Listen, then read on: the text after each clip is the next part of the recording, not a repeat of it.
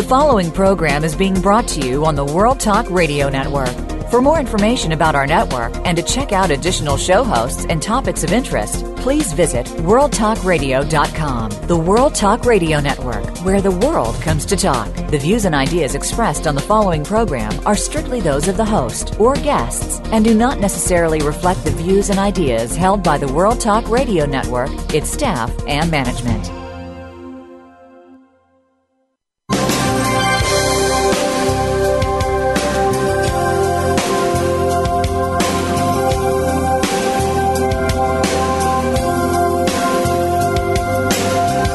Welcome to the Sharon Kleina Hour, Health, Environment, and the Power of Water. What you hear in the next hour could very well save your life. Now, here's your host, Sharon Kleina. I want to invite you to listen to The Power of Water, the crisis on our planet, water. It's not been understood, and the reason I chose to have the power of water as the global crisis as a topic for a show every week to go worldwide is people do not understand. They're a walking sponge and they're water, and the earth has to have water to sustain all life. I want you to know that on the show we've had some of the most exciting people supporting that topic, that subject, and that education. Our show has invited people to come in like a classroom, and we're going to be teaching different subject matters and pretend like you're in a laboratory. You're here to learn, and then after the show is over, you can go on to the internet all over the world and study. Are we right? Are we wrong? Are you willing to learn?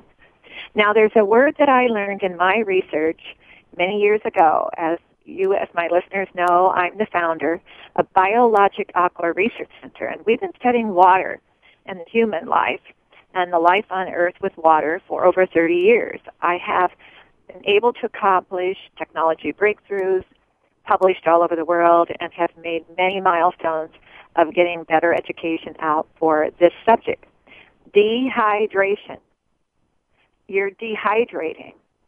The moment you were born, you entered in the air you breathe from a bag of water. At that second, you opened your eyelid. There are no two eyes alike. There are no two skins in the complexion alike, no two fingerprints alike, and the dehydration process that has not been studied from birth, that I hope to be able to understand more in time, we have not been able to understand how each person is dehydrating. Now, should you be drinking a lot of water? You bet your life. You should be drinking at least 8 to 10 glasses of water a day from the moment you get up until you go to bed, because you're a walking sponge. You're water. There is life in water. And like the professor who was on our show not long ago, he won a Nobel Prize, Life in the Molecule, Dr. Werschrich, we found out that we were able to learn that life is in the molecule. Now, life in water, life in the molecule, you're walking uniqueness. You're walking unique. So always remember what is going on the face of the earth. It's just like we have a historical show today. Haiti just had an earthquake. People from all over the world are coming in. What is the most important ingredient, nutritional need is water. They need water. They need sprinkler systems up and going to be able to walk through, to put some moisture in the air, let them feel like they're absorbing it, and they need water. So support them, get behind them, and I know we are from all over the world. What a horrible natural tragedy. Today we have a lot of excitement. We have Dr. Robert Van Verkerk, and he will teach us how to pronounce this correctly. But Dr. Verkerk is internationally acclaimed. He is from the United Kingdom and Surrey, England. He is an individual who has given his life to the natural and sustainable understanding and better education of healthcare. We will learn a lot because I've been told and I've read about him. He knows a lot. So come to the laboratory and learn with us. Our second guest is Dr. Robert Piccioni. He is believed that, and has been studying all over the world, making the wonders of our universe accessible to everyone and a better understanding of how we're living in this universe. So when you get up in the morning, you're beginning your new day on this planet, Earth, Earth has a magnificent plan, the human mission of exploring life in water, but what about exploring life in the universe? As you heard last week, Dr. Cecil was telling us, who is with the U.S. Geological Survey, that when they just found ice on the moon, there is a lot we can learn about our universe.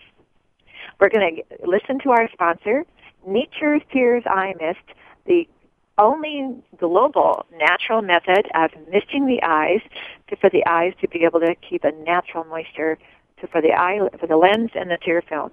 We'll listen to our sponsor, Nature's Tears Eye Mist, and we'll be right back with the doctor, and we're going to learn a lot today, so please stay with us.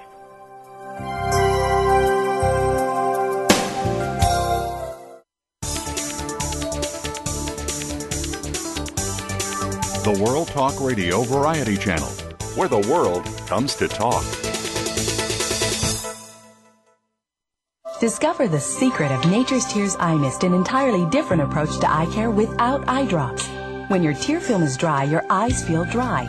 Nature's Tears Eye Mist naturally supplements the tear film with Biologic Aqua Absolute Premium Standard Grade of pure, all-natural water. Nature's Tears Eye Mist, just a mist. All natural, safe, convenient, no preservatives. Nature's Tears Eye Mist can be purchased nationwide at selected eye care professionals and drugstores near you.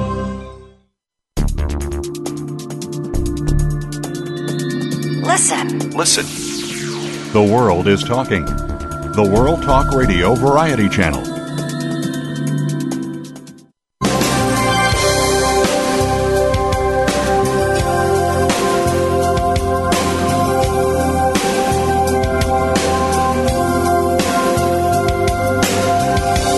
Listening to the Sharon Kleina Hour, Health, Environment, and the Power of Water. If you have a question or comment, please direct your email to SharonKleinaHour@yahoo.com. That's Sharon Kleina Hour at yahoo.com. Now, back to the program. Doctor, are you with us? Absolutely. How are you, Sharon? Well, I am. Thank you for joining us. I am very well and fine. And you are talking to us from where today? From Surrey in the United Kingdom. I will be coming to the U.S. next week, but today I'm in England still. Okay, well, thank you for joining us. I know you must have a busy schedule. I don't want to explain your background. Would you tell us about your background and where you're at today and how you got there? Because it sounds like you and I have a lot in common studying the nature of this planet and trying to encourage people to connect with the nature of their lives and make that the primary focus of it.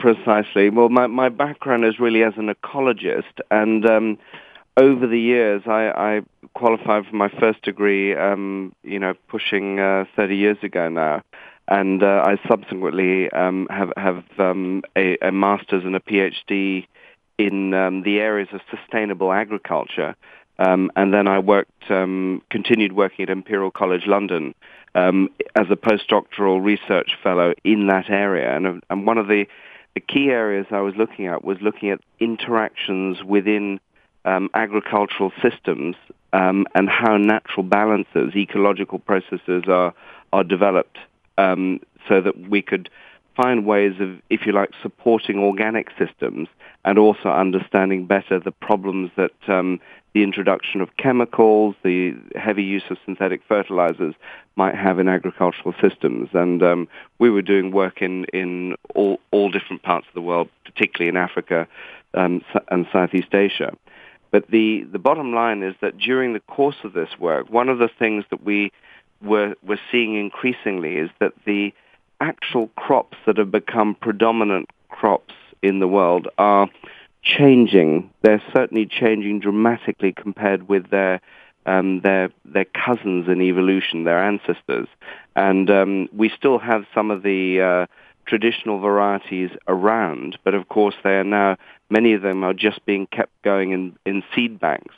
And we're at this very critical phase, made more critical, if you like, by the development of genetically modified crops, that if we don't retain the genetic stock with which we co-evolve, we're going to have some very substantial problems.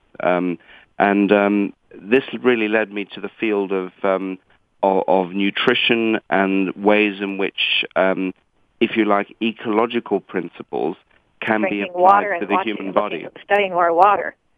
Well, that's right. Water has been a very long-term interest of mine, not least of all because it is the single most important thing that we put into our mouths. And then in addition to that, we're seeing severe problems developing both with the quantity and the quality of water. And as you probably already discussed on this program, one of the notions that's been put forward by from a number of different areas is that water supply is likely to become one of the really major issues of this coming century. And if we don't address it now, year in the business world worldwide, with the economy the way it was, the challenges and the tests have to come to try to be resilient.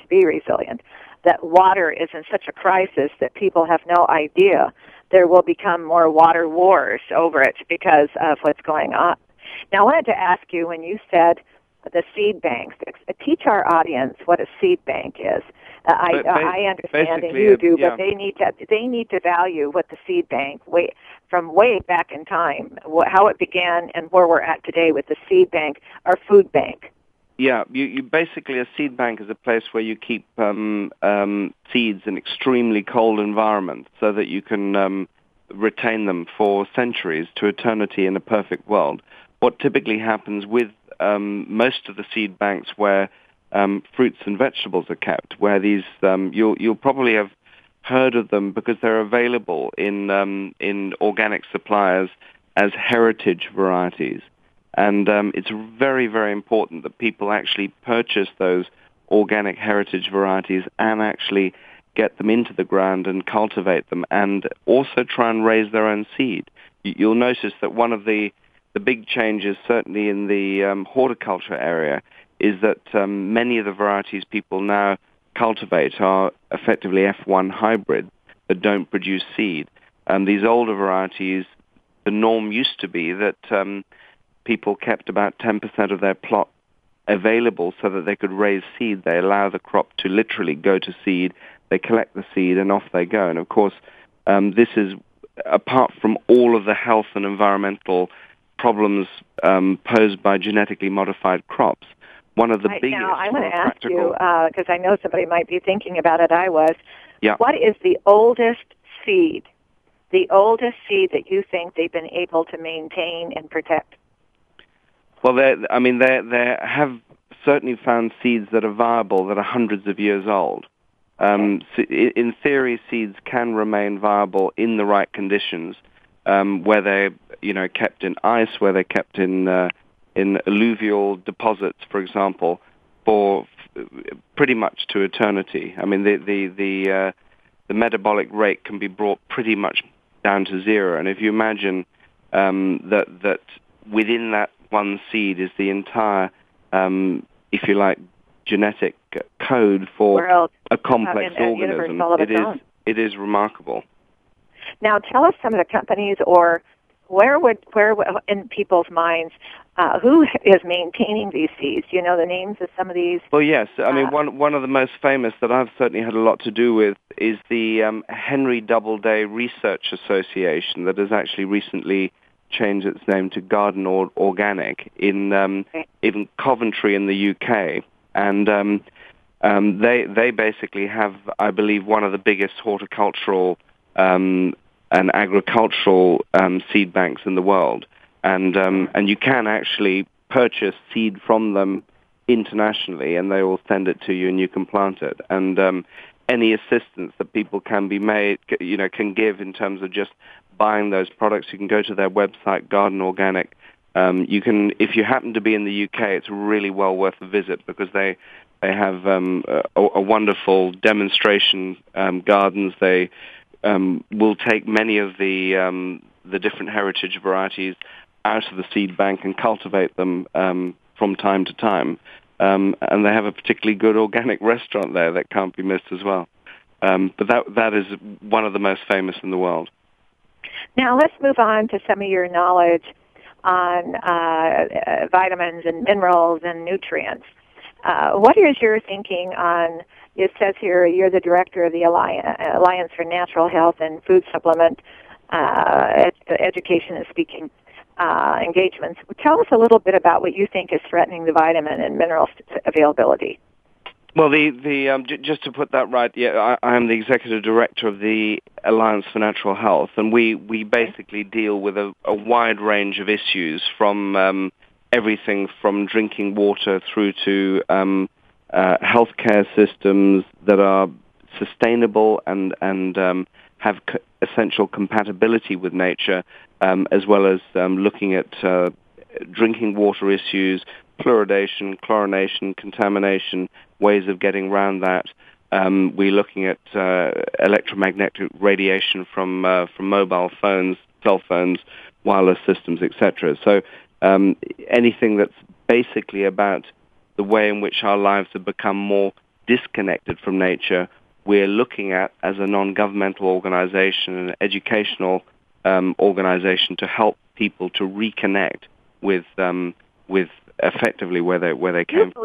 In your studies and research, have you learned that is it possible that people are taking way too many supplements a day and not going to somewhat authorities or their locations to purchase them, that people really don't know how to teach? There is no doubt that certain forms of supplements, particularly the synthetic forms that are different from the forms that we naturally find in food, can be harmful. A very good example is the recent work now on folic acid. Everyone's been told to get out there, particularly women, if they're thinking about having a baby, you've got to get onto your 400 micrograms of folic acid. And of course, many people have felt that, more is better. So there are many people consuming several products a day that have 400 micrograms of synthetic folic acid that really barely occurs in nature.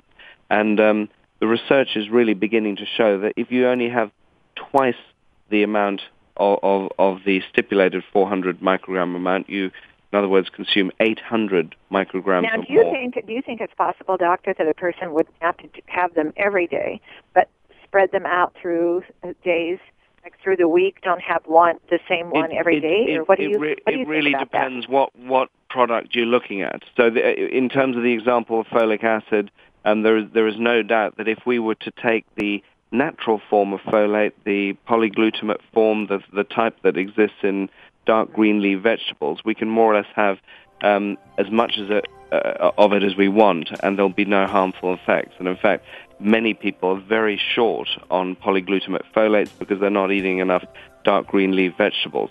There we go. We're going to listen to our sponsor, and we're going to come back, and I'm going to pick your brain on that one, because that is what we've been learning from all of our doctors, that people are not eating enough dark green. They think that iceberg lettuce might work. Doctor, if you give us a moment, water, but not for food. We're going to listen to our sponsor, and we'll be right back and learn more from you. We're going to listen to our sponsor, Nature's Tears Eye Mist, the 100% tissue culture grade of water of misting the eye for an all-natural method, not eye drops, the all-natural method of moisturizing the eye. We'll listen to our sponsor, and we'll be right back with Dr. Verkerk.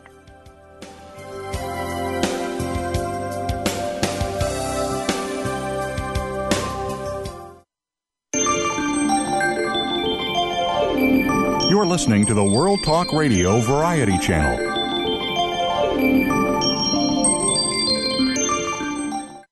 Discover the secret of Nature's Tears Eye Mist, an entirely different approach to eye care without eye drops. When your tear film is dry, your eyes feel dry. Nature's Tears Eye Mist naturally supplements the tear film with Biologic Aqua Absolute Premium Standard Grade of pure, all-natural water. Nature's Tears Eye Mist, just a mist. All natural, safe, convenient, no preservatives. Nature's Tears Eye Mist can be purchased nationwide at selected eye care professionals and drugstores near you. The World Talk Radio Variety Channel.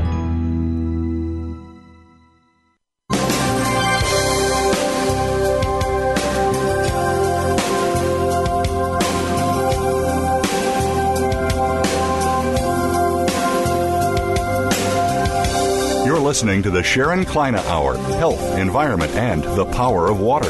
If you have a question or comment, please direct your email to SharonKleinaHour@yahoo.com.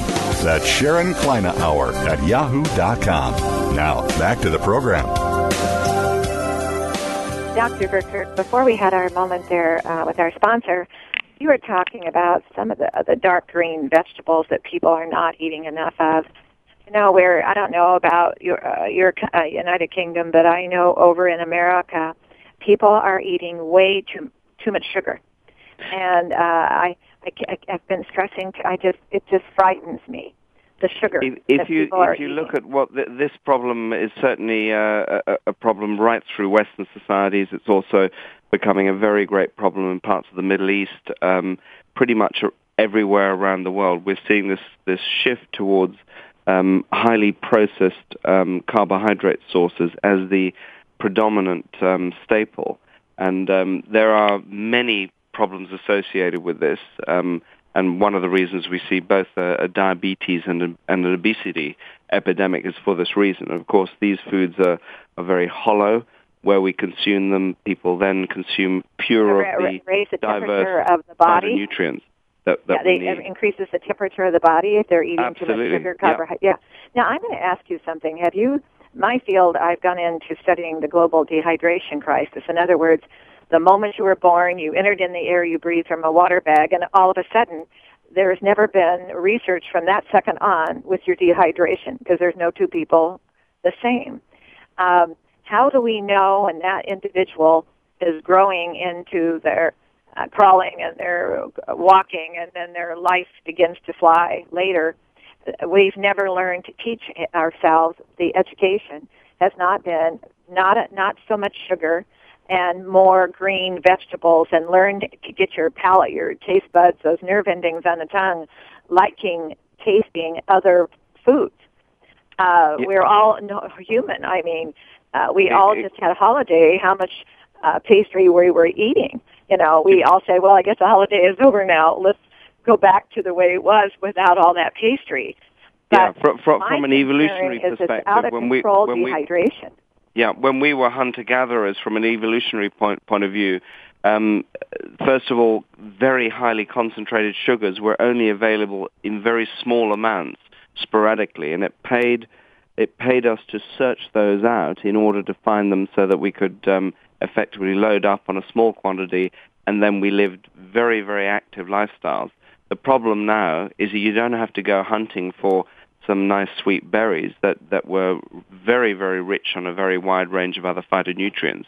You can just open the fridge or go down to your local store or to your gas station, and you just have it sitting there. And of course, once you start eating that, if you look at the children's surveys of diets, both in the United States and in Europe, you see a horror story developing, because what you see is a problem that's much, much greater for the developing young generation than it is for our generation, because these generations have grown up with the candy store and the cookie store within their bedrooms. Oh, and look at the cereals. And that is a cereals problem. That are on the Cartoon Day that are advertising, and the companies that are advertising Christmas and holidays and Valentine's and Easter, the sugar-coated taste for children to like to be tasting the sugar, the sweetness. You know, I had somebody on here in the United States. They were heading the lactation, nursing the mother, nursing the baby from birth, and I was saying, well, then what about the water? Then giving them some water during the day from birth, and she said, oh no, the milk is mostly water. You don't want to fill the baby up with water, because they may want more water than they would drink the milk. And my research is showing that the baby, it doesn't like to taste of water until it gets older, because it liked that sweet taste. It didn't have any introduction to the taste of water young at birth. Now, when we're coming along, and here we are on this world, what do you think is the ideal plan for? Let's tell us what you do and what you teach. What is the ideal daily plan for an individual to get up in the morning, start their day, and how to live their day with the nutrition that they need to be able to go to bed, sleep well, and breathe right. What is your thinking there? What have you been learning in your research? I guess it's kind of practice what you preach. I've got to say, I do have a very large, a 600 ml glass of water, of pure water with electrolytes, with natural electrolytes in it, because that's one of the other problems with the nature of many of the waters that people are getting out of taps, or even certain mineral waters that can be very, very rich and have a very high salt content, is that we need trace elements in order to be able to utilize the water properly. But basically, I have a large glass of water. As I go to bed, I have another one as soon as I wake up. It's very good because of your cortisol spike that when your adrenals kick in first thing in the morning, to be active early on and then to be actually starting to eat within 30 minutes of getting up. And what that does is really sustain you, partially because that's the time when your cortisol has risen, and you give it another kick when you eat. And so, I mean, one of the worst things you can do is just... What do you think is a good eating diet in the morning? Because, oh my gosh, all the sugar to choose from for breakfast. I've got to say I'm quite horrified with the things they call breakfast when I'm traveling in the U.S. In the morning. I'm all those pancakes and all that simple carbohydrate is a major issue. Today. By the way, Doctor, I'm sitting on the East Coast today in a Hilton hotel, and there was a soccer team and having breakfast with all of us, and the honey-coated cereals and the Belgian waffle with the heavy syrup. And, I was just, you watch the children. I don't think they walked away with hardly any protein, and I did not see one glass of water.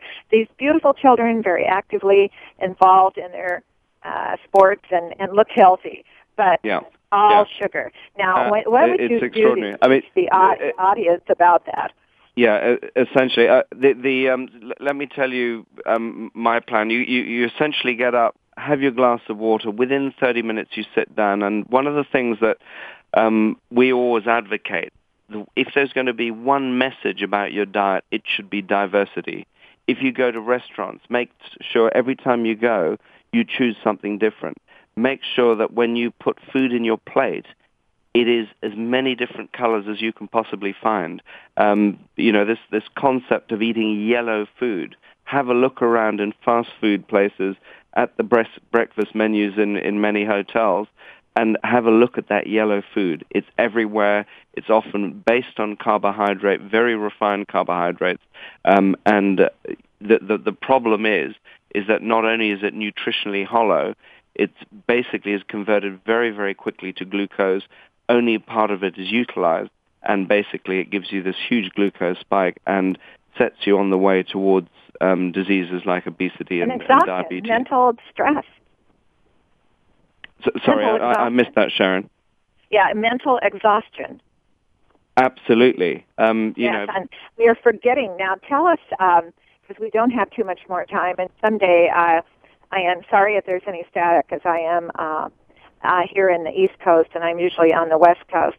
Tell us how you would teach our audience to think about living a good life, being mentally alert, and possibly sitting at a computer in your job most of the day. What is happening? Because as you know, I don't know if you know this, but I'm also into research of the human eye organ for all these years also. And did you know in 2030, they expect to have 35 million people in the United States have macular degeneration. They have determined, Doctor, that nearsightedness has become an epidemic. Every 5 seconds, somebody on our planet is going blind. Now, when I study every day, and what I've been learning, that's a severe dehydration that is going to cause other symptoms that are out of control. So let's see if we can get a real exciting idea from you and a website to go to that you could teach us, where we could learn before we have you next time. Look, fantastic. The rule of thumb essentially is you cannot make things too complicated, because people just take one look at a very complicated plan and say, I can't manage this. But as far as the diet goes, it's got to be all about diversity. As far as the fruit and vegetable component, there's good evidence that we should be consuming at least 7 portions of fruit and vegetables, probably a little bit more vegetables than fruit, if you can get into those heritage varieties, because many of the non-organics and even some of the organic produce available today is very dumbed down in terms of its nutritional content compared with what we used to have. In terms of protein sources, there's a lot of research going now into protein quality, and it does seem that the idea of applying high temperatures or irradiation to proteins denatures proteins, and our body uses them much, much more effectively when they're less denatured. And of course, people like to blitz the meat because they're worried about bugs and microbes in it that are going to make them sick. As we see this global food industry develop, we see more and more of it being subjected to preservatives and irradiation, again, to control the microbiological problems associated with it. But if you can find high-quality meats and fish and cook them at a lower heat for longer, that's much better than subjecting them to very high temperatures for short time. So frying, that kind of thing, high-temperature frying, and especially deep frying, is really out of the question. Microwaves are also out of the question because of the damage they do to proteins. When it comes to carbohydrates, focus on healthy carbohydrates. When it comes to fats, focus on the healthy fats, such as the monounsaturated fats, the olive oils of this world, the medium-chain triglycerides, things like coconut. And obviously, if you can get fats naturally from clean sources of fish that are not polluted with mercury, cadmium, etc., that's great. I should also add that essential to the overall picture is what you do with your body in terms of activity and what you do with your mind in terms of finding time for stillness to rest your mind, and also making sure that you have time for humor to allow you to laugh. Laughing is actually one of the biggest medicines you can offer. It's one of the reasons that people who might tend to be on the overweight side but still smile a lot seem to be a lot better than the nervous types that maybe eat the right diet but forget about the mind and forget about laughing. Oh, and listen to some really good rhythm of earth, the music. I wanted to ask you real quickly, too, when we're talking about the processing of food when they go to cook it. So you're suggesting that we steam our vegetables lightly, right? Yes, and some of them can be eaten raw. And raw. Don't keep buying the same ones. Don't necessarily. We might decide that, say, broccoli is a great vegetable. I've actually done a lot of research on broccoli. It's a phenomenal vegetable. However, if you're only eating broccoli, and then you're cutting out all the colorful, the reds and yellows, the bell peppers, etc., then you have a problem. You've got to get that color, because each one of the colors there represents a different chemical group. Okay. And most of the cancer-fighting properties in fruits and vegetables come from those colorful chemicals.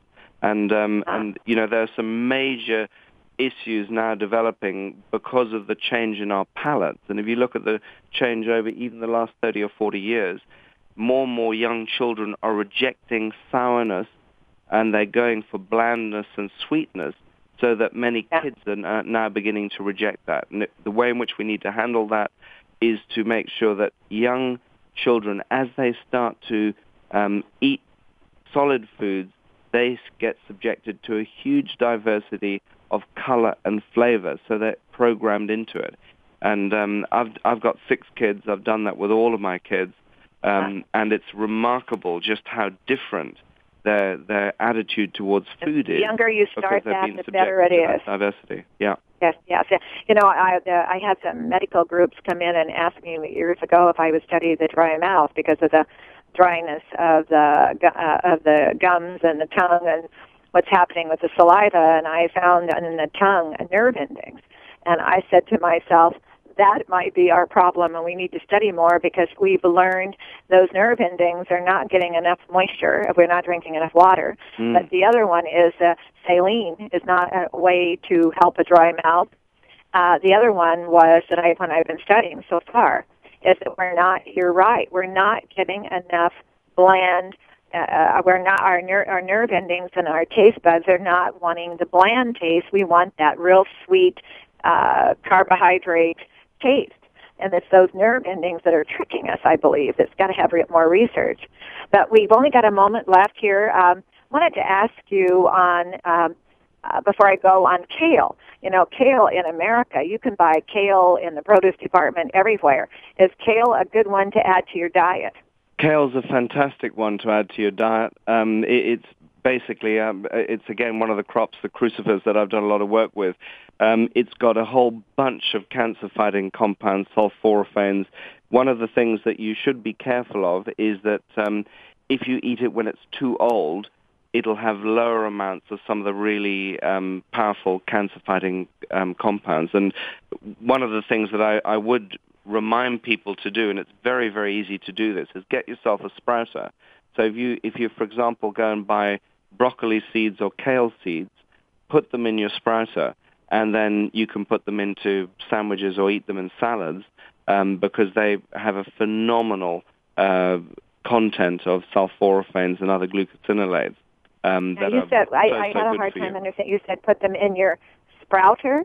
Sprouter, yeah. But you know what a sprouter from a health store, basically it's usually a plastic container that allows explain that you to our audience, because I think that's an important education.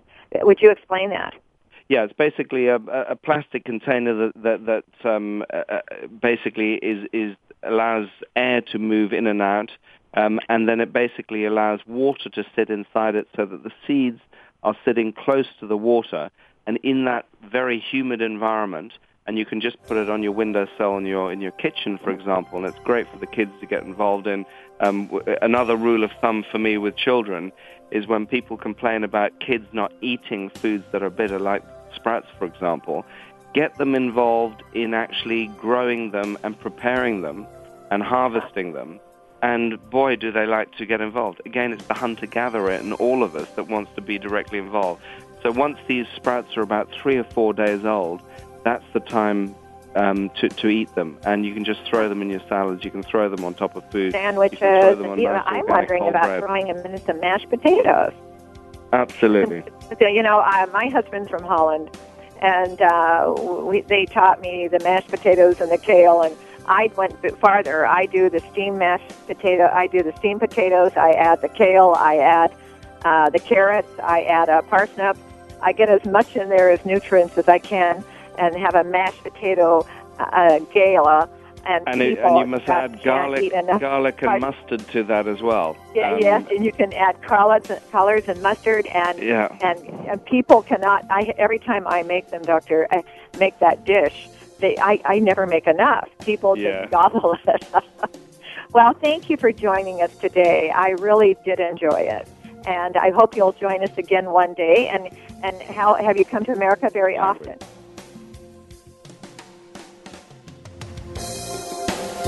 I think the doctor has... No, I'm still here. You're still there. Yeah, whenever you come to America, let's try to get together. Wonderful. Thank you so much. You have a wonderful day there, and thank you for your time. And you keep up that mission. All the best. Bye. The human mission you're doing. Thank you. Thank you. Bye-bye.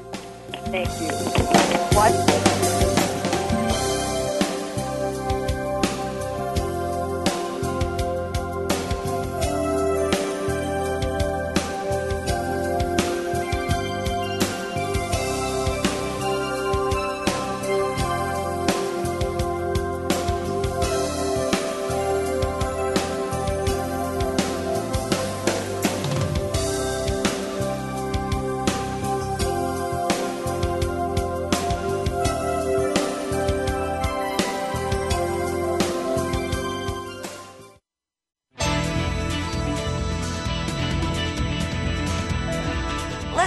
Listen. The world is talking. The World Talk Radio Variety Channel. Discover the secret of Nature's Tears Eye Mist, an entirely different approach to eye care without eye drops. When your tear film is dry, your eyes feel dry. Nature's Tears Eye Mist naturally supplements the tear film with Biologic Aqua Absolute Premium Standard Grade of pure, all-natural water. Nature's Tears Eye Mist, just a mist. All natural, safe, convenient, no preservatives. Nature's Tears Eye Mist can be purchased nationwide at selected eye care professionals and drugstores near you.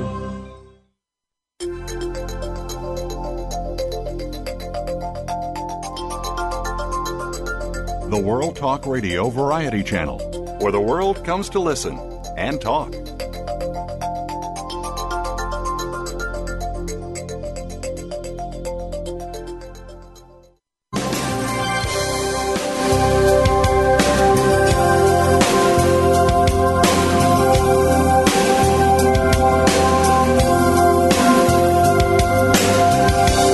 Listening to the Sharon Kleina Hour, Health, Environment, and the Power of Water. If you have a question or comment, please direct your email to SharonKleinaHour@yahoo.com. That's SharonKleinaHour@yahoo.com. Now, back to the program. Dr. Pichoni, are you with us? I am. Well, How are thank you, you Sharon? for joining us, Robert. I know you had mentioned that we could say your name is Dr. Robert Pichoni the first time, but from there on you would like to be called Robert. Absolutely. You have a PhD, and your human mission has been making the wonders of our universe accessible to everyone. Tell us a little bit about yourself and what you've been doing and how you got where you're at today. Sure. You're from Grants Pass, right? I am, but today I'm on Rhode Island. But yes, my headquarters is in Grants Pass, Oregon. Oh, okay. Can I say hello to my friend in Grants Pass? Yes. Who is your friend? Sure. Frank and Joanne Martin. Okay. Good friends of mine for many years. They live up there. So, hi, Frank and Joanne. Yes. Well, and thank you Thanks for giving joining me a us. minute. Tell us about what you've been doing with your studies about the universe. On the universe, last week we had Dr. Dwayne Stiesel on, who's with the U.S. Geological Survey, NASA, and we talked about the ice on the moon last week, Robert. Oh, yeah, that's a great topic. That was a good one. But tell us about where you've been and how you got where you're at. Well, what I've been doing recently is, since I retired from being an active scientist, is I teach science to the public. I have a motto that I like to say, and that is that you don't have to be a great musician to appreciate great music. And I think that is for sure. Yeah, that's a good one. I can't In other play words, a note. Yes, go forward, yes. Yeah. So I think the same is true for science. I think that science has discovered many exciting and important things that the public should know about. And unfortunately, everybody thinks that science is always wrapped up in equations and technical jargon and so on, and often it is. But the truth is that the fundamental ideas and the really important discoveries can be expressed very simply, and that's what I'm trying to do. Robert, we had recently on here Professor Kurt Worthricht, who's got the Nobel Prize. He's from Switzerland for in chemistry for discovering life in the molecule. And he had mentioned, I've been in research for many, many years, that it's common sense. Be smart and use common sense. Don't try to make it so complex that it's like beyond common sense. Mm-hmm. So I believe that you're on something right there. Now, tell us about why you decided to get into the universe of what you're doing with the cosmos and more that's happening out there around the planet Earth. Well, Sharon, you see, I was born being a physicist. My father was a high-energy physicist, and all we ever talked about at home was physics. And okay. I always thought everybody was a physicist until I went to grade school. And I could tell the kids all about antimatter, but they had to tell me what a shortstop was. So I've been a physicist all my life, and it's been something that's, there's great beauty in science, and I think great interest. It's much more interesting in my view than science fiction. But you've got on your information here, it says something, Everybody's Guide to Atoms, Einstein, and the Universe. I've often thought, I read and studied Einstein, and I'm going to tell you and the world, and I've said this many times, I am not a smart person. I used to carry the books home that I was going to study, and I carried books home to study the books I was studying. So, and I go out to the smart people of the world to help me be smarter. When we studied Einstein, he taught us there is no such thing as a straight arrow. Well, Einstein had a lot of really remarkable insights about the universe, and his life is an interesting story all by itself. Exactly. Now, tell us about where you're at, though, today with what you've been learning. Well, I wrote the book that you just described, and it explains all of modern science without math and without equations. And it explains it in words and pictures. And when I finished the book, in the process I had to review a lot of basic science. And by the time I finished the book, these little ideas started popping up in my mind, and they were very surprising. And when I put them together, I was shocked. And all of these little ideas had to do with how amazing the universe is that it allows life to exist. Oh, it is. It's just amazing. It's incredible, the long list of things that had to be very precisely what they are in order for life to exist in the universe. And I don't think science has addressed that adequately. There has been this notion in science, sort of a common wisdom. There's no direct proof, but everybody believed it, that life originated because the right sort of molecules banged into each other in the right way, blah, blah, blah. Yeah. And that is completely impossible. For that to have occurred within the life of our universe is just completely out of the question. If you do the math... If you've heard anything about me, mine is the water, the water, the water. And I'm totally convinced that we haven't studied enough about life and water to save lives on the planet. And I believe that you're right about study. For some reason, we got off of the directions of common sense in our research and got into, what if it could be patented? Let's hurry up and get it done. But go forward and tell us what you think you're finding. Well, I think that these numbers are so incredibly small that you have to express them in a way that's more accessible to normal people. And so what I like to say is, if you think about drawing a card from a deck of cards, the chances of getting the ace of spades is 1 in 52. Mm-hmm. If you have 2 decks of cards and you draw one from each, then the chances that they're both the ace of spades is really small. It's less than 1 in 2,000. Mm-hmm.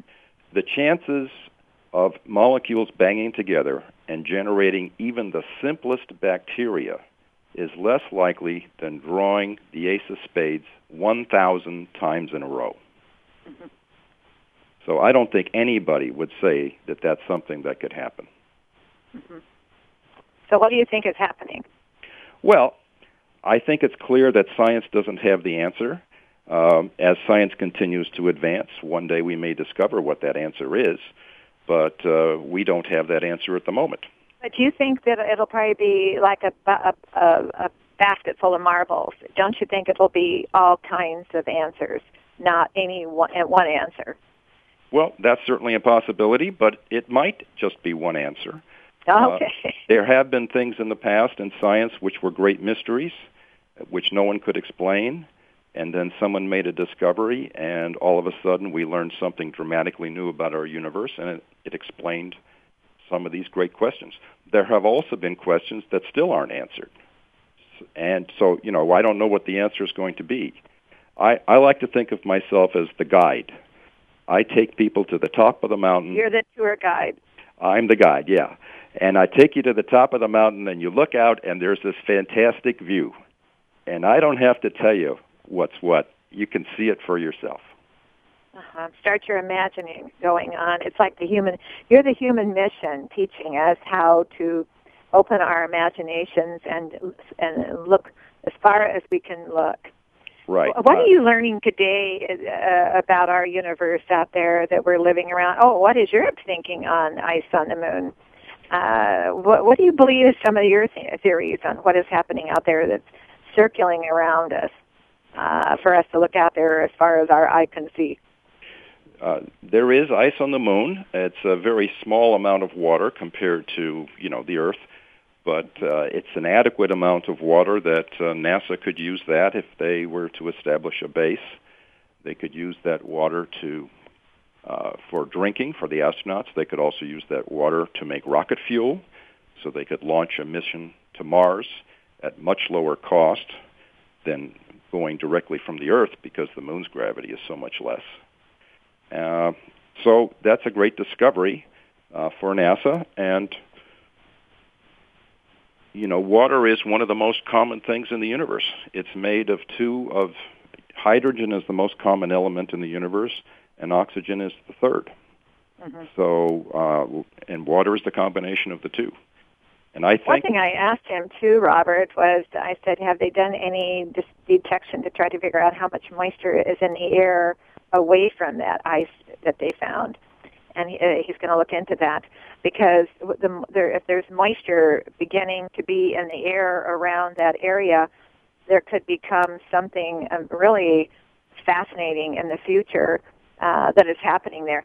I'm going to ask you, when they found the ice there, how long, I didn't ask the doctor this, but how long do you think the ice was there? Oh, the ice. Have you any idea how long you think that ice might have been there? Probably since the beginning of the moon. Probably okay. It's over 4 billion years. Okay. Because the water came from the same cloud of dust that collapsed and formed the sun and the planets. Mm-hmm.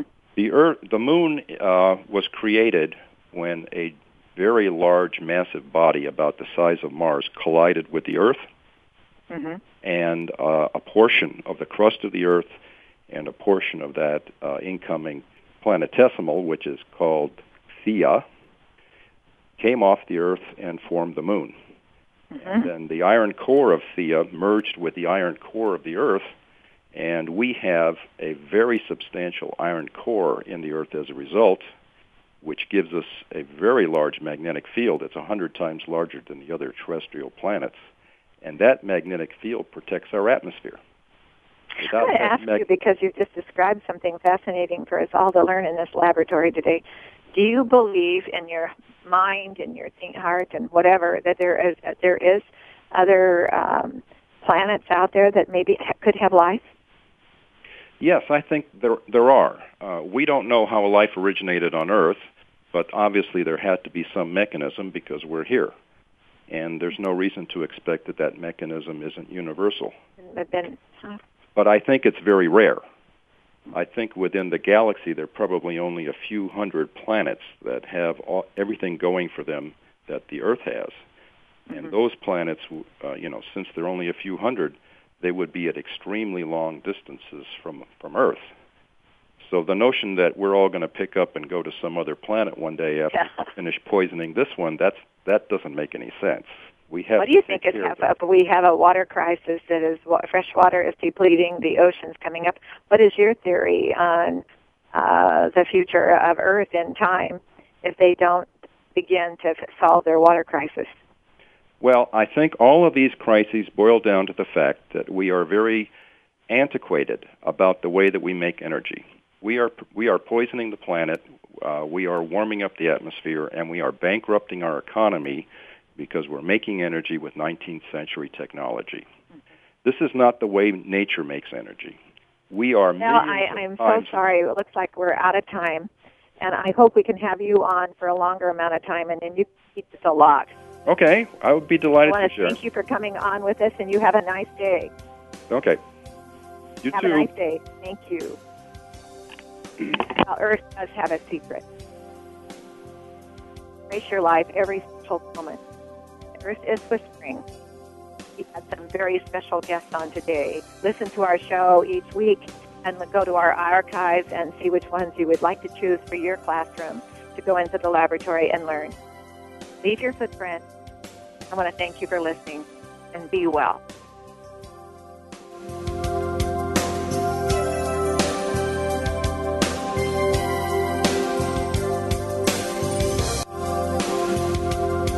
Thank you for listening. Join us next week for another edition of the Sharon Kleine Hour, Health, Environment, and the Power of Water. Mondays at 10 a.m. Pacific Time on the World Talk Radio Variety Channel. Remember to visit Sharon's website at SharonKleineHour.com.